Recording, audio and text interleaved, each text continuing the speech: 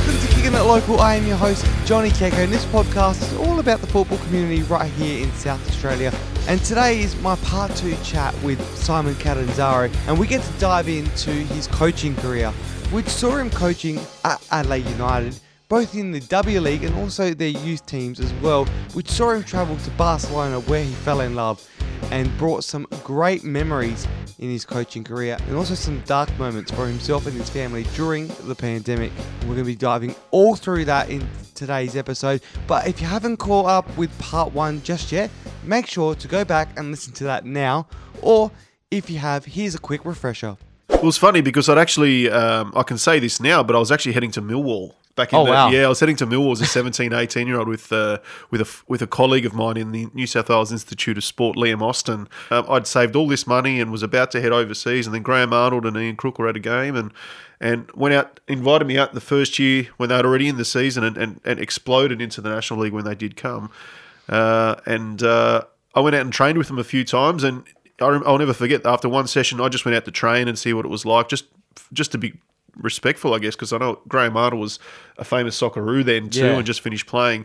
And Robbie Slater was in the team, and there was an array of Socceroos, Robbie Ennis. So I thought I'd go out, and I'll never forget, after 45 minutes into the session, he just looked at me and said, you're coming back here, you're coming back to training. Well, we were allocated players at the time. I think at the time I had Robbie Slater as one of my players. So I was cleaning his undies and boots every day. But to be fair, Robbie Slater comes across, Bulldog comes across as this real arrogant, bloke that not many people like, but he's one of the most compassionate and kind guys when you get to know him. He's just got white line fever, and every Christmas, I can promise you, he looked after me because he had sponsors galore, and I used to go home with boxes and bags of feeler and Kappa gear from all these sponsorships. So I was working for Just Jeans, part-time, then went into full-time so I could manage my hours with playing in the summer league back in Sydney. And I got a phone call from Adelaide Olympic. I'm not going to say who it was, but they said, look, would you be interested in coming to Adelaide Olympic? Robbie DeTroyer was coaching the team at the time. We'd love to meet with you tonight. This is at 12 o'clock on a Monday. We'd love to meet with you tonight. We're going to put you on a plane at 3 o'clock in 3 hours. Can you get to the airport at 3 o'clock? We'll have someone pick you up in Adelaide at 5 o'clock and take you straight to Ferreton Park, which is now Ferreton Park, which I know, to come for training and just meet the guys and see if you're interested in signing for us. From there, you decided to get into coaching? Yeah, very quickly after. And I'd had an injury at Campbelltown, which pretty much, I'd done my knee, had a knee reconstruction, and I really found it hard to get back to playing at the level I wanted to. I spent a year at Adelaide Comets, who were in the second division. I played under Barney Smith, who's one of my best mates, or my best mate. So that was quite interesting. But it was good to have a year there to get myself back in some capacity. But I was never going to reach the heights of, I was 30 at the time, or 29 or 30 or something at the time, and I thought this is the time I want to get into coaching.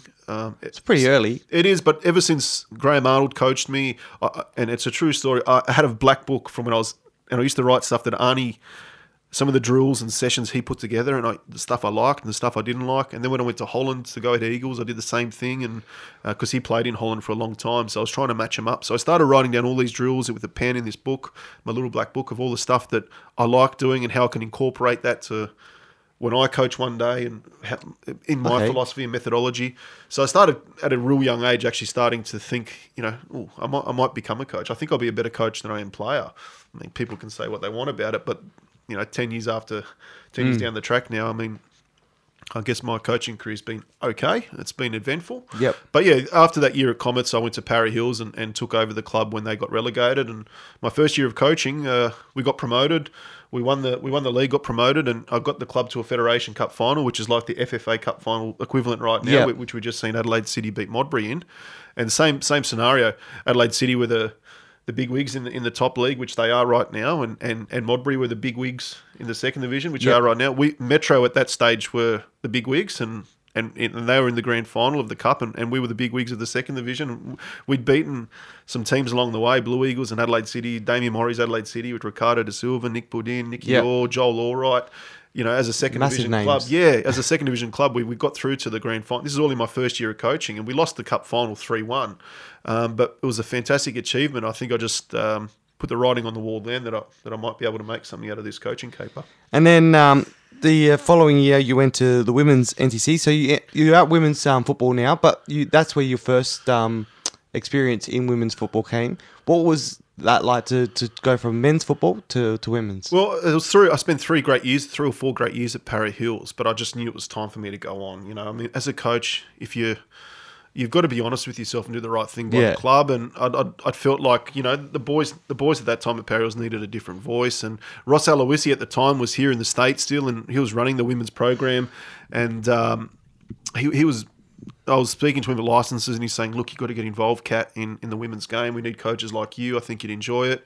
And I'd seen Paul Pezos had started to move over there as well. So, you know, I had an opportunity to go and work with the program. This is when Ayrton Andrioli was the technical director. So I finished up at Parra Hills, and I was going to take a bit of a break. But, you know, a month or 2 later, I found myself helping out with the NTC program. Chelsea Daubers, Emily Condons, Mallory Mullins, really good mix. And a lot of the girls that are playing now in the local league are really probably one of the best groups of female footballers that have come through this generation. That's probably credit to Ross and definitely to Pez. Who had that group, you know, and you sort of took that program over for about 6 or 7 months, and from that came an opportunity to be an assistant coach in the W League with the Adelaide United team. The Adelaide United experience would have been a big one for you to be a part of the Women's League back then. What was that like to be a part of now a professional outfit? Yeah. I know the women's game is still at that point was still a little while away from where it is now. But what was that like to be? Oh, it was great. Ross had moved on to bigger and better things. He was the head coach, and so had Pez, and they'd brought in Jamie Harnwell, the federation, who used to run the W League, the Lady Reds as they'll call it, and Jamie's a big name in the old NSL and some of the A-League as well, and was starting his coaching caper. He just finished coaching Perth Glory. So he came in and he'd seen me. I didn't know Jamie apart from playing against him in the old NSL, you know. I just knew he was a legend over in Perth. And he goes, Kat, you're looking after the NTC program. There's this, you know, alignment with the NTC, and do you want to come on board and, you know, let's get to know each other and be an assistant coach? And I'm like, well, I'm going to take this opportunity. And from there, it just grew and had a great season with Jamie, and, you know, we became good mates and got to learn a lot about what it was, women's football at a professional level, because we had a few imports coming in. And so I really enjoyed it for 1 year, but then I just needed a break. And Jamie had moved on after 1 or 2 years, went back to Perth, and they brought in Huskinderovic. Hustler came in and out of the blue asked me to come back in because I knew the girls and I knew the program. And the second season was really good. It opened up a lot of doors. And I also saw you move into the LA United youth team as well as coach. What was that like? I was coaching the... I think they're the under-18s, or I think they play in the reserves competition in the local league. So I coached them for 6 or 7 games. And look, by Huss bringing me back in to help with the women's, there was an opportunity to take that team. And Huss said to me, because I didn't know many of the boys at that stage, he goes, you've got a good group coming out of Carl Viet's NTC program that are coming in. And I'm looking and going, oh, okay, there could be a good opportunity. It's Adelaide United still, and, you know, it's the big boys, you know, big girls club, Adelaide United. I want to stay involved. So I had this team, and I had Guillermo's son was in my team, and Jai King and Pacific was in the team. And I've started training going, oh gosh, this is a good group. Yeah. And from that program, I mean, I got the opportunity to go coach a team through the previous owners in Spain at the MIC tournament, the Mediterranean International Cup. And that was in Barcelona. And that's soon where I fell in love with Barcelona. I got on the phone to my wife when I was fortunate enough by the previous owners to be coaching one of the under-16 academy teams. I said to Nadine, I said, we want to go on an adventure the next couple of years. Barcelona is amazing. Yeah. So that tournament finished, and unfortunately Adelaide United moved me on, which happens as a coach. Yeah. Like I said to you, either you get sacked or you resign. There's no red carpet out as a coach. You don't get, you don't get this, all these, you're the best, all this type of blah blah blah. You either get moved on or you move on yourself. There's no in between as a coach. But it was a great experience. 6 months later, I took Nadine back, my wife, to Barcelona, and said, we plan to go for a little trip on ourselves. And she loved the city too. So we planned there for about 18 months to 2 years to find schools for our son. And I really wanted an opportunity to just see what it was like coaching in Europe. So it all started back there from the Adelaide United opportunity. Yeah. So what did, because Guillermo Amor was there at Adelaide United, Barcelona legend. He was there around the time you were at the club. Yeah, he was. Yeah, and you coached his son. So Did he have any influence in you going there, or was it just Absolutely, he had no influence. No. I think it was the city of Barcelona I fell in love with. I fell in love with the lifestyle after a couple of weeks of coaching there. I fell in love with the city. It's one of those things, and at that stage, it still is the football mecca. Yeah. And Guillermo as the head coach. I mean, he used to come and watch every morning. This guy's living in Barcelona now, knowing how big he is. You don't understand. People in South Australia or Australia don't realise how big he is until you experience when you mention his name over there. But he'd be at the parks on the backfield watching his son train at 7:30 in the morning while I was coaching him. So I've got a Barcelona legend, head coach of Adelaide United, watching his son under me, on the backfields and the dog at Angle Park dog track in the background, and I'm just thinking to myself, gosh, this guy, I'm really nervous watching the senior coach. But he didn't say much to me, but he always came over and said, he always gave me a few words, like a good session, or he was happy with the way I was coaching the boys, but he wouldn't make it obvious. Yeah, come and just do it very discreetly, which is very Guillermo. And that obviously gives you a bit of a boost too. So. It was a really good experience. And over there, you did end up finding a job after a little while at the coaching the under-18s team at Captiva Sports Academy? Yeah, so when that finished and we'd planned to move overseas, I wanted to challenge myself. It was pretty easy for the last 10 years, 15 years playing and coaching here in Adelaide.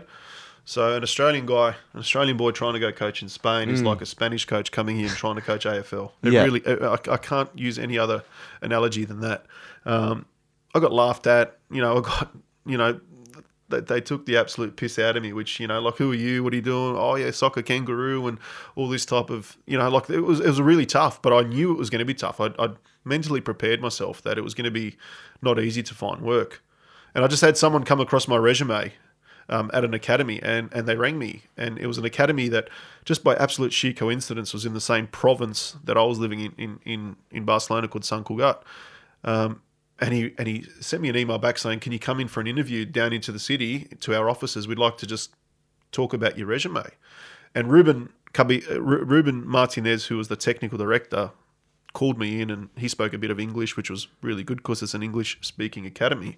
Yeah. He called me in and he goes, I've seen your resume and you coached Adelaide United, Guillermo. And I said, well, Guillermo was the senior coach. I didn't really have much interaction with him, but his son was in my team. And he goes, oh, I played with him at Barcelona. I'm like, oh, really? He goes, yeah. So anyway, it just started like that conversation. Like I didn't use Guillermo's name or anything, nothing like that. I would never, because it wouldn't be right, because I didn't know Guillermo that well. I just had his son in my team, and Gulli was a very good, is a very good player. But he just went on a hunch. He goes, I'm going on a hunch here. I like what I see in your resume. Then we started speaking football and methodology and all this. And he goes, we align with how the principles of this academy is going to work. So I'm going to give you an opportunity to come in and be an assistant coach. And I got my foot in the door. He goes, we can only pay you €200 a month, which is about $300 a month. Yep. Cash. Jeez. To come in and be an assistant coach at this full-time academy. And the wages over there are terrible, which I soon found out. So €200 a month, and I'm like, I'm going to take. I said to Nadine, I said to my wife, I'm going to take this opportunity. Like, we'd already set ourselves up financially enough to be over there, and knew that it was going to take a bit of time. But so, I'm going to take this opportunity for sure. And no word of a lie, the very first session we've gone in for a methodology training, and it's in Catalan and it's in Spanish, and this is 3 months after me being there and getting a lot of knocks, like rejections and all this, and in English as well, because it was an English-speaking academy. We finished this methodology session, and I'm getting to know the other 4 or 5 coaches, and I'm walking back to my car, and the coach that I was going to be assistant to says, I can't do this, to me. He goes, I can't do this. I still play in the local, like the Catalan league, which is like the NPL equivalent. Because I can't do this. It's too much commitments. And I said, well, I'm here to help you. It's okay. I live close, and I can help with the sessions if you can't be here. I understand how the sessions are going to be and all that. He's like, yeah, okay. And then the next thing I know, that afternoon, I've got a phone call saying the coaches walked, not even after starting the job. He says it's too much. And he goes, we're left in a position where we've got no coach, Simon. So he called me into the residence where the players all started rocking up from all over the world. Yep. And I remember going into one of the rooms with him, and he said, well, how would you feel about taking over the senior role instead of being an assistant coach? Obviously, we'll give you a proper salary now. And I hadn't even started the job yet. And I'm like, well, I said, Ruben, for sure, I'll take this opportunity. So there I went, and took over, like it was just whirlwind. So I've taken over this team that all these players were coming from all over the world that had trialled and sent their applicants and resumes through. So they've picked this team of under 18s. The academy had 2 teams. Yep. Under 18s and under 16s, and I got the under 18s team. So they started arriving from Mexico and Brazil and India and Thailand, and my captain, who's from Ukraine, amazing player. They all started arriving in because they live in the residence, like the Australian Institute of Sport, brand new residence, cafeteria, football, like the oval's there, not a psychologist, nutritionist, the whole lot.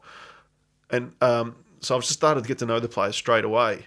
And after 1 or 2 weeks, we're training, full time, and the boys are getting to know each other too. And when I'm on the training field, we're doing a Wednesday night session, and I'm doing a game training session, which means I'm actually preparing for our first game. Yeah. So I started doing like a tactical session, and we had half a field each. The under 18s had half a field, and the under 16s, the cadets had a field, half a field each. So I was doing a game training exercise, how we're going to set up, and within how the technical director wanted it.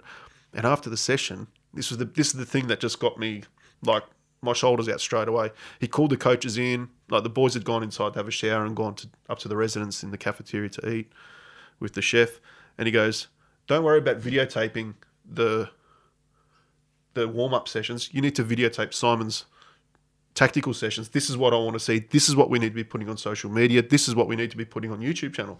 So you can imagine me. Yeah. I'm this Australian coach on a Wednesday night. He's there standing there watching like this.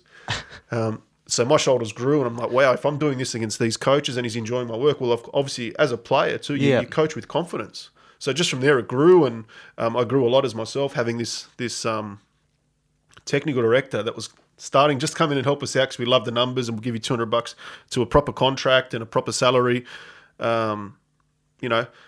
It was just a whirlwind experience over 4 or 5 weeks, and just on the salaries too, just so people know, like I was working full time. I was working 6.5 days a week. I was loving my work, and my salary was 18,500 euros. So that's about 30,000 Australian dollars. Yeah. Right. Obviously, the cost of living is a lot different over there, but it's relevant to where you're living as well. If you live in a nice area, it's more expensive, and we chose to live in a nice area. So all these stigmas, people think I'm going to go coach in Europe and make $1 million. It's or set up yourself. It doesn't always work like that. I knew it was not going to be. Well, that's pretty much the equivalent to what someone would get as a part-time gig here. Well, probably coaches get more than a coaching NPL. And it's part-time, right? But the opportunity was there, and we had some perks. Like I had all the gear and I had food. Like in the res, like you live there most, and the analysis sessions and things like that. But he was there for 3 months, Ruben, the technical director. And then after 3 months, he called us all in and he goes, "Listen, I'm just letting you know. I'm letting you know before I let the players know," because everyone loved him. He was a really likable guy. Because I'm moving on. And I'm like, oh, crap. Just as I'm getting to know, like, there was no problem with my contracts. My team had started the competition. But I'd built this real good rapport with him. And he goes, "I'm just letting you know I'm moving on." This is Tuesday night. Yeah. Tuesday morning. I'm moving on. One of my, he was part of a coaching group that had coached at Red Bull Salzburg, Watford, Wolverhampton, all these clubs. He goes, "We're moving to Celta Vigo." This is in La Liga. Yeah. So Tuesday, he's saying his goodbyes to us, and I'm moving on with head coach.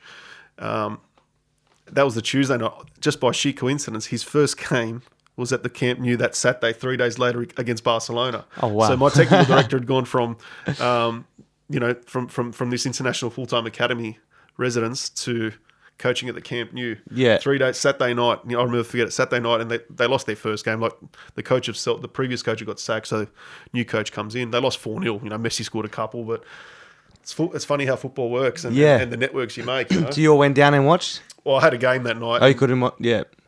My games sometimes are at 9 o'clock at night, just with European lifestyle and things like that. So we couldn't watch, but I think some of the under 16s had an earlier game, and they, Ruben sorted them out with some tickets, and they were at the Camp Nou. But it was like 10 kilometres from where we lived. It was very close. So that's unreal.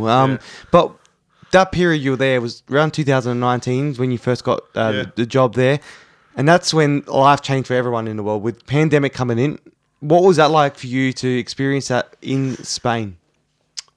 Oh, it was horrible. It was horrible. And it left a lot of scars for my family, that's for sure. Scars that we're still probably recovering from. We were living the life. We were living the lifestyle. My son's learned a new language. He's loving his football. Yeah. He's living and breathing because he's a little footballer as well. And my wife's working, and we're enjoying our lifestyle. We had the best experience with our lifestyle. And then all of a sudden, we could see this virus start moving out of China and through Europe, and we could actually look at the map. I'll never forget looking at the map, spreading through Europe, through Italy, down across into parts of France, and then into Catalonia. Parts of not parts of Spain, depending on who you speak to, Catalonia, but parts of that part of Europe. And it started coming through, and everyone was in denial. I'll never forget. Everyone was in denial. It's okay. It's going to be nothing. But then one Wednesday night, we had our final training session, and it was a beautiful night. Beautiful night. Wednesday night, the S&C coach was training him up. We were having a good session, and then we went to bed. That was Wednesday night. We finished about 8 o'clock at night. Then we had a session at 7:30 the next morning. Yeah. So we trained a lot. It was a good little system and program we had. And the next morning we started setting up the training session. It was a Thursday morning. We started setting up, and then our phone rang, and it was the owner of the academy saying, "Get every kid off the field, put them in the residence, and lock it down. They're not to go anywhere." Jeez. Because we'd received overnight notification that Spain were going to close its borders. When I say close the borders, I mean you can't. If you're not out of the country by midnight, you need an exemption to leave the country in the next three days. So we locked down. We locked the boys down, cancelled the training session. They all were in the residence, and all their parents are starting to call. And this is at 7:30, 8 o'clock in the morning. By 12 o'clock that day, there were kids already on planes back home to their countries: Mexico, Brazil, Germany, Ukraine. Their parents had just got them out on whatever planes, whatever means, to get them out of the country, because they could see that it was going into lockdown. They could see what the virus was doing in China and parts of Italy. So it was an absolutely scary, scary time, because the kids were scared. They didn't know what's going on. Their parents are scared because they're all over the country seeing that Spain's locking the borders. It's a hard lockdown. If you're stuck here, you're not going anywhere. And for the next 2 or 3 days, us coaches just did shifts and shifts of getting players to the airport. It was like an absolute war zone. So we had a couple of company vans, which were 10 or 12 seaters, and we're driving them at 4:30, 5 o'clock in the morning. We're doing rotating shifts just to help get these kids out, dropping the kids. My shift, I did a Saturday morning, 4:30 a.m., I'll never forget. Got the kids to the airport. There was some Mexicans and Americans, and got them out of the country so they could, it was a scary time when it first started, that's for sure. So when you're focusing on these kids, obviously they don't have their parents there, so you're kind of like a father figure. Yeah, we are, absolutely. We see them every day. They're training in the morning, they're going to school, or they're going to school and they're training in the afternoons or evenings, plus video analysis. So you see them all day around the residence, and when they come back from school, absolutely they are. And you build a bit of relationship with their parents as well through WhatsApp. That's how everyone talks over there on WhatsApp. So, but just professionally enough that, the parents can trust you as the coach, because our games used to be streamed live, so you could watch our games, so the parents could see what was going on and all this type of thing, making sure your kids are being looked after. But it did get scary. Yeah.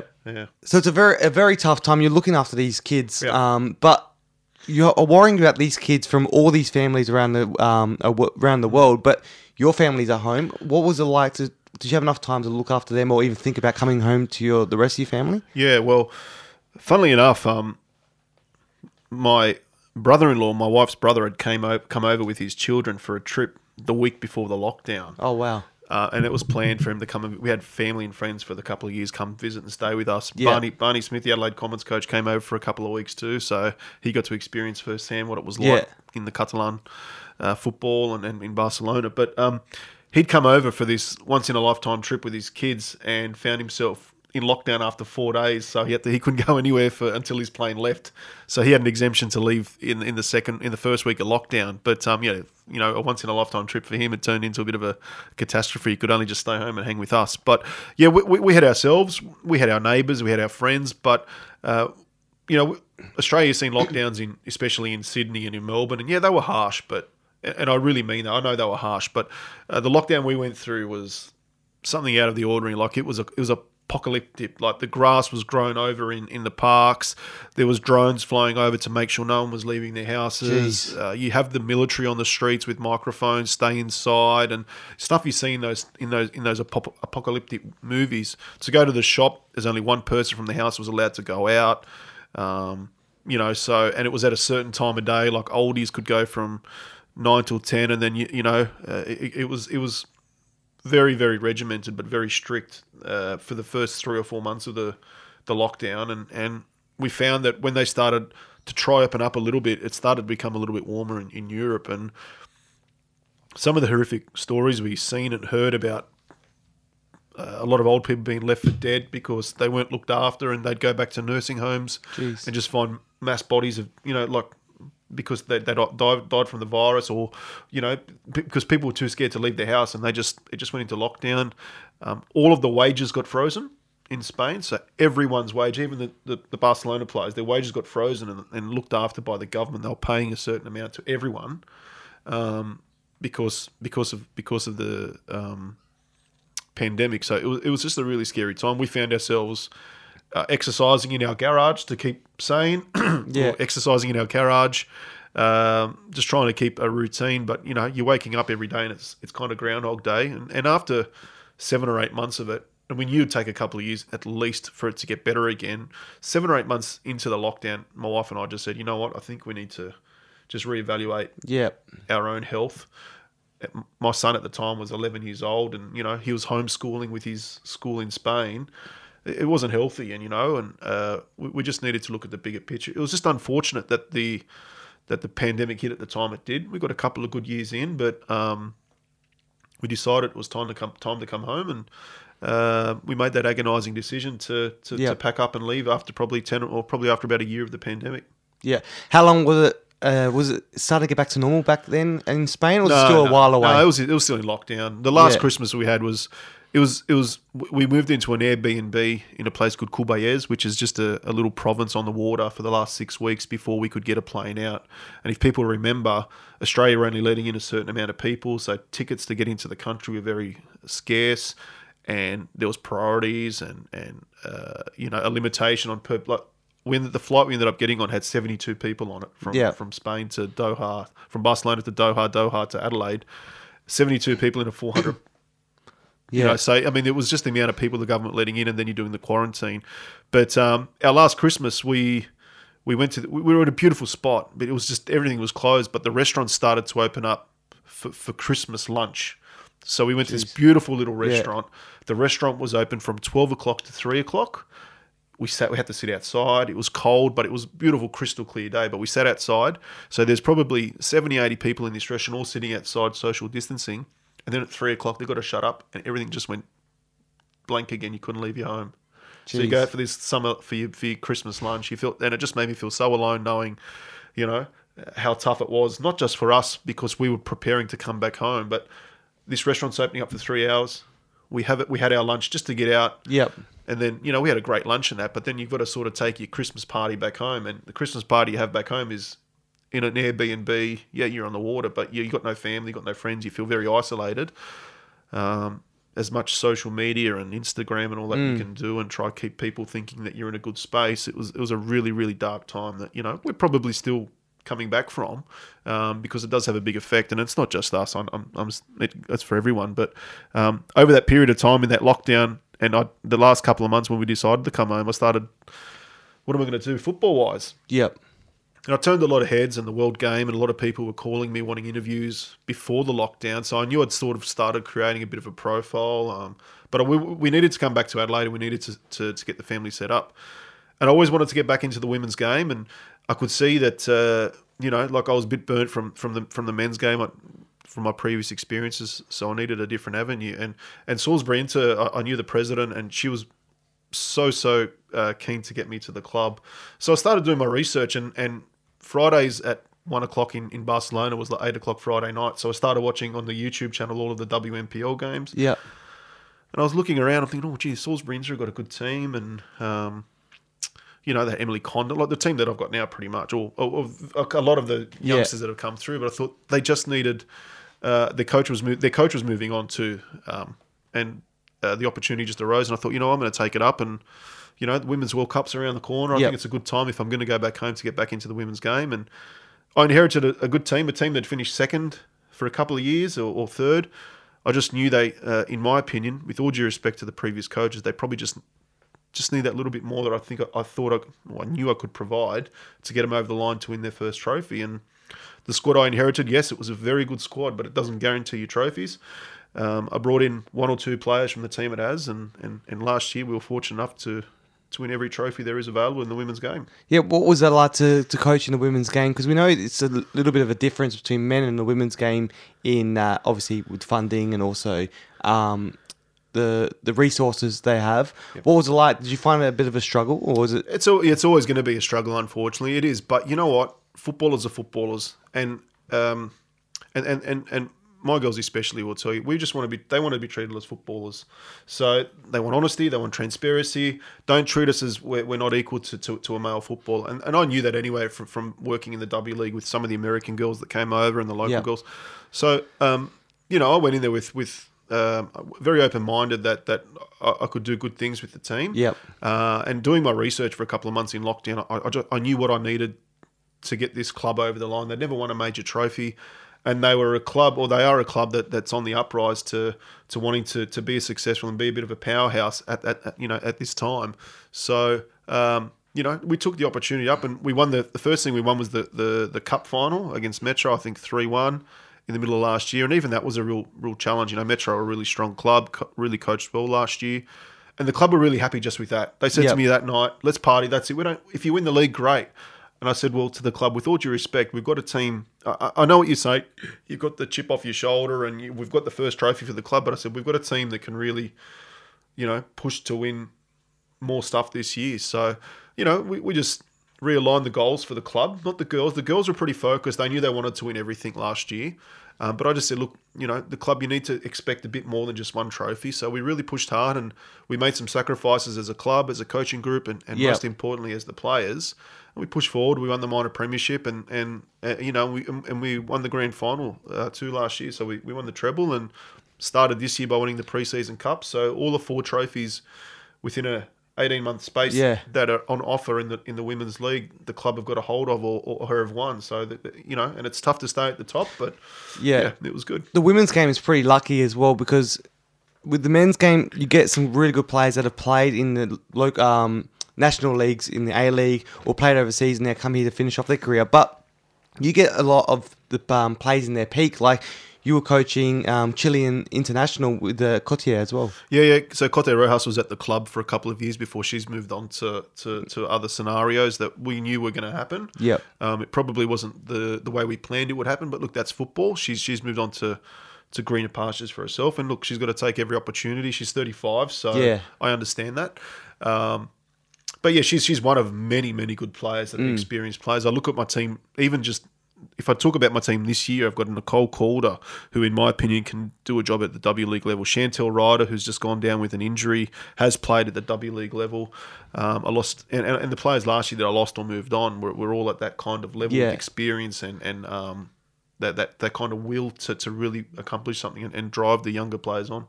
It's fantastic to see that there's these big names coming back into the WNPL, which helps improve the younger girls as well, doesn't it? Yeah, it does, absolutely. As we can see, last year we had a strong squad. West Adelaide had a very strong squad. NTC always has the creme de la creme of the young players in a full-time program. They're always going to be strong. Adelaide City is strong. They've got some really good players. So yeah, it does help when they do come back. There is a bit of a gap with probably the top 4 or 5 to the bottom, but as recently as you can see, my team lost on the weekend to West Torrens Bacalla 3-2. It was probably a nothing game in regards to my team finishing on the ladder, but West Torrens Bacalla had to beat us. Yep. And they came out with the right attitude and beat us, and we're not happy about it, but the gap is closing, and some of the teams that are down the bottom are improving, and the clubs are getting better at their recruitment and coaching and development of their players. So good on them. So now you're in the women's game, but you've coached a lot when your early days with the men's game. Yep. Obviously, you played in men's football as well. So is there any... do you want to go back into that avenue, or is women's football where you want to looking to stay? It's 1 year at a time. Yeah. I'm happy where I am right now. Yeah. We're just about to embark on a final series, so let's see how we go there. What the future holds, I don't know. Coaching for me is coaching men or women. I'm a professional coach in a semi-professional environment, at this stage. But, obviously coaching at Adelaide before and overseas, I know what it takes to be in a professional environment. But maybe one day I'll get back into it. But maybe one day I might be happy just to sit upstairs in a boardroom and look at running a club too. And that's something that really does interest me. And I've got all these ideas on how I can see a club run and how I want a club to be run. So I think that's something that really interests me in the next couple of years, or maybe getting involved getting involved with the powers that be at the federation, and you know, I really think they need some ex-players in there to probably stamp some authority on some direction on how the competitions, especially the women's competition, I think can maybe move forward and be an even more attractive product. Is this for the local federations or the national? No, football local federation. Yeah. If I'm going to stay here, I mean, I love South Australia, I love Adelaide. And why not grow such a... I mean, our NPL at the moment, for men's especially, is such a strong competition. It's got fantastic coaches. It's got really good players. And I think the structure of it is really well. It'd be great to see that roll over to the women's. It's always going to be a work in progress because of funding. But I think the Women's World Cup coming here is going to really grow the women's game the next couple of years, and we're going to get a lot of wins. So we'll see what the future holds. Yeah, and you obviously had that academy experience over in Spain. Yep. But now you're kind of still got that junior coaching experience with Blackfriars. You do the played in the first 11 soccer, which is in college football. I didn't realise how big it was here in South Australia. Yeah. But you coach Blackfriars. What's that been like to get back to coaching juniors again? Oh, look. It's about as young as I'd like to coach, as the 16, 17, 18-year-old category of ages. I can't see myself being any younger than that. I just think there's better coaches out there than me for that, to be honest with you. That's being it's being totally honest. But it's been fantastic. I mean, I didn't know much about the collegiate and the colleges and private schools and how their football programs work until this year. They put a lot of money into their sports programs, a lot of the private schools. And as we've seen last week, we played our intercol, which is our match against being at Blackfriars against Christian Brothers College. So it was Catanzaro versus Karuska, and it was good off the bench. You know, we're two well-respected people, I guess, in the local league, and Marcello coaches my son in his academy. So it was a good game, and good crowd, good atmosphere. I know you called it. So you could see the pride these boys have in playing that one-off game against some of their arch rivals at other schools. It was cool to see because I've never been to a game. I come from a public school, so I had no idea what college football was like, or it didn't even know it was a thing. And coming there and actually having that NPL experience of calling. There's some NPL players actually in the squad. It was, yeah. Well, that's credit to some of the NPL coaches playing some of the youngsters that deserve an opportunity, especially the Christian Brothers, the CBC team at college, which is coached by Marcello. That 2 or 3 that played for Metro Stars on the weekend in the semi-finals. So, but if you want to talk about my team, which I care about more. I mean, I had a bunch of kids that were still playing JPL and JSL. Some of them, so they're younger, but they went out and they stuck to a game plan, and with a bit of luck, winning the game that we weren't expected to. We probably expected to lose 7 or 8-0, to be honest, and we're winning 1-0 after 60 minutes, and an unfortunate red card changes the game. But. It was a fantastic experience to be part of. Yeah, and it was good fun. And there was one of the Blackfriars students had a saxophone on pitch side. Yeah. So getting into it, they were chanting. And even the couple of the boys at CBC were their celebrations. I think one of them had a wrestler's mask as well. Yeah, I think there was a couple of celebrations, but they've got pride. They've got pride for their school. They've got pride for their colours, and and it reflected the way the game was played. Yeah, I love it. It's good. Do you reckon coaching 17, 18-year-olds another future thing you would like to look into? Like I said, that's the age I did coach in at Adelaide United, but overseas too with Captiva in the academy in the league I played in at that level, the under 18, under 19. It could be, but I'm not saying I'm going to do this or do that. Yeah. It's got to be the right opportunity, and I've learned from my experiences in the past. You've got to pick that right opportunity, otherwise it can actually shoot you in the foot. So you've got to be calculated with what you choose. Your career's been fantastic to go through. I don't even think we've touched it everywhere because there's still a lot of areas we could talk about, but there's only so much we can talk about in this podcast. I've probably as well. given you enough. Hopefully, I've given you some interesting stories for some of the people that listen to the podcast from back in my playing days and my journey overseas. No, it's fantastic. I really enjoyed hearing the background, especially the time in Spain, which was you saw the best and the worst times over there, which is great to share. But before I let you go, got to do the final questions I do to every guest. Sure. The kicking it questions.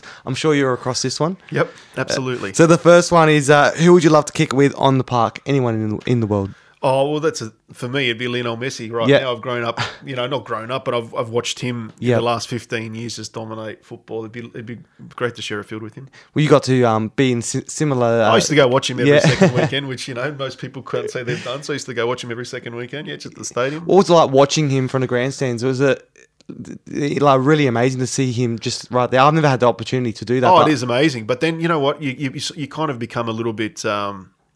What's the word? Like you used get to used it? to, Yeah. used to it. But then like Tuesday nights, I just pop down to the stadium and watch a Champions League game, and it got too easy, I guess. Like you just expect it, So, but it was amazing watching him firsthand. But getting to kick it with him on the park will be amazing. Oh, absolutely, yeah. And who would you love to kick it with on a Saturday night? 2 people in the world? Anyone? So someone locally, someone in the world. Oh, look, no, I'll stay local. Both, obviously, I'll I love time with my wife. Yep. We have a good time when we go out together, and and the other probably too is my brothers in Sydney who they're some of my biggest fans, and I'm their biggest fans as well. They play just local soccer, but we follow each other's journeys. I love having a good night out with my 2 younger brothers as well. Oh, keep it local, keep it family. Yeah, there absolutely. You go. Why not? It's love the family aspect of it. Yeah.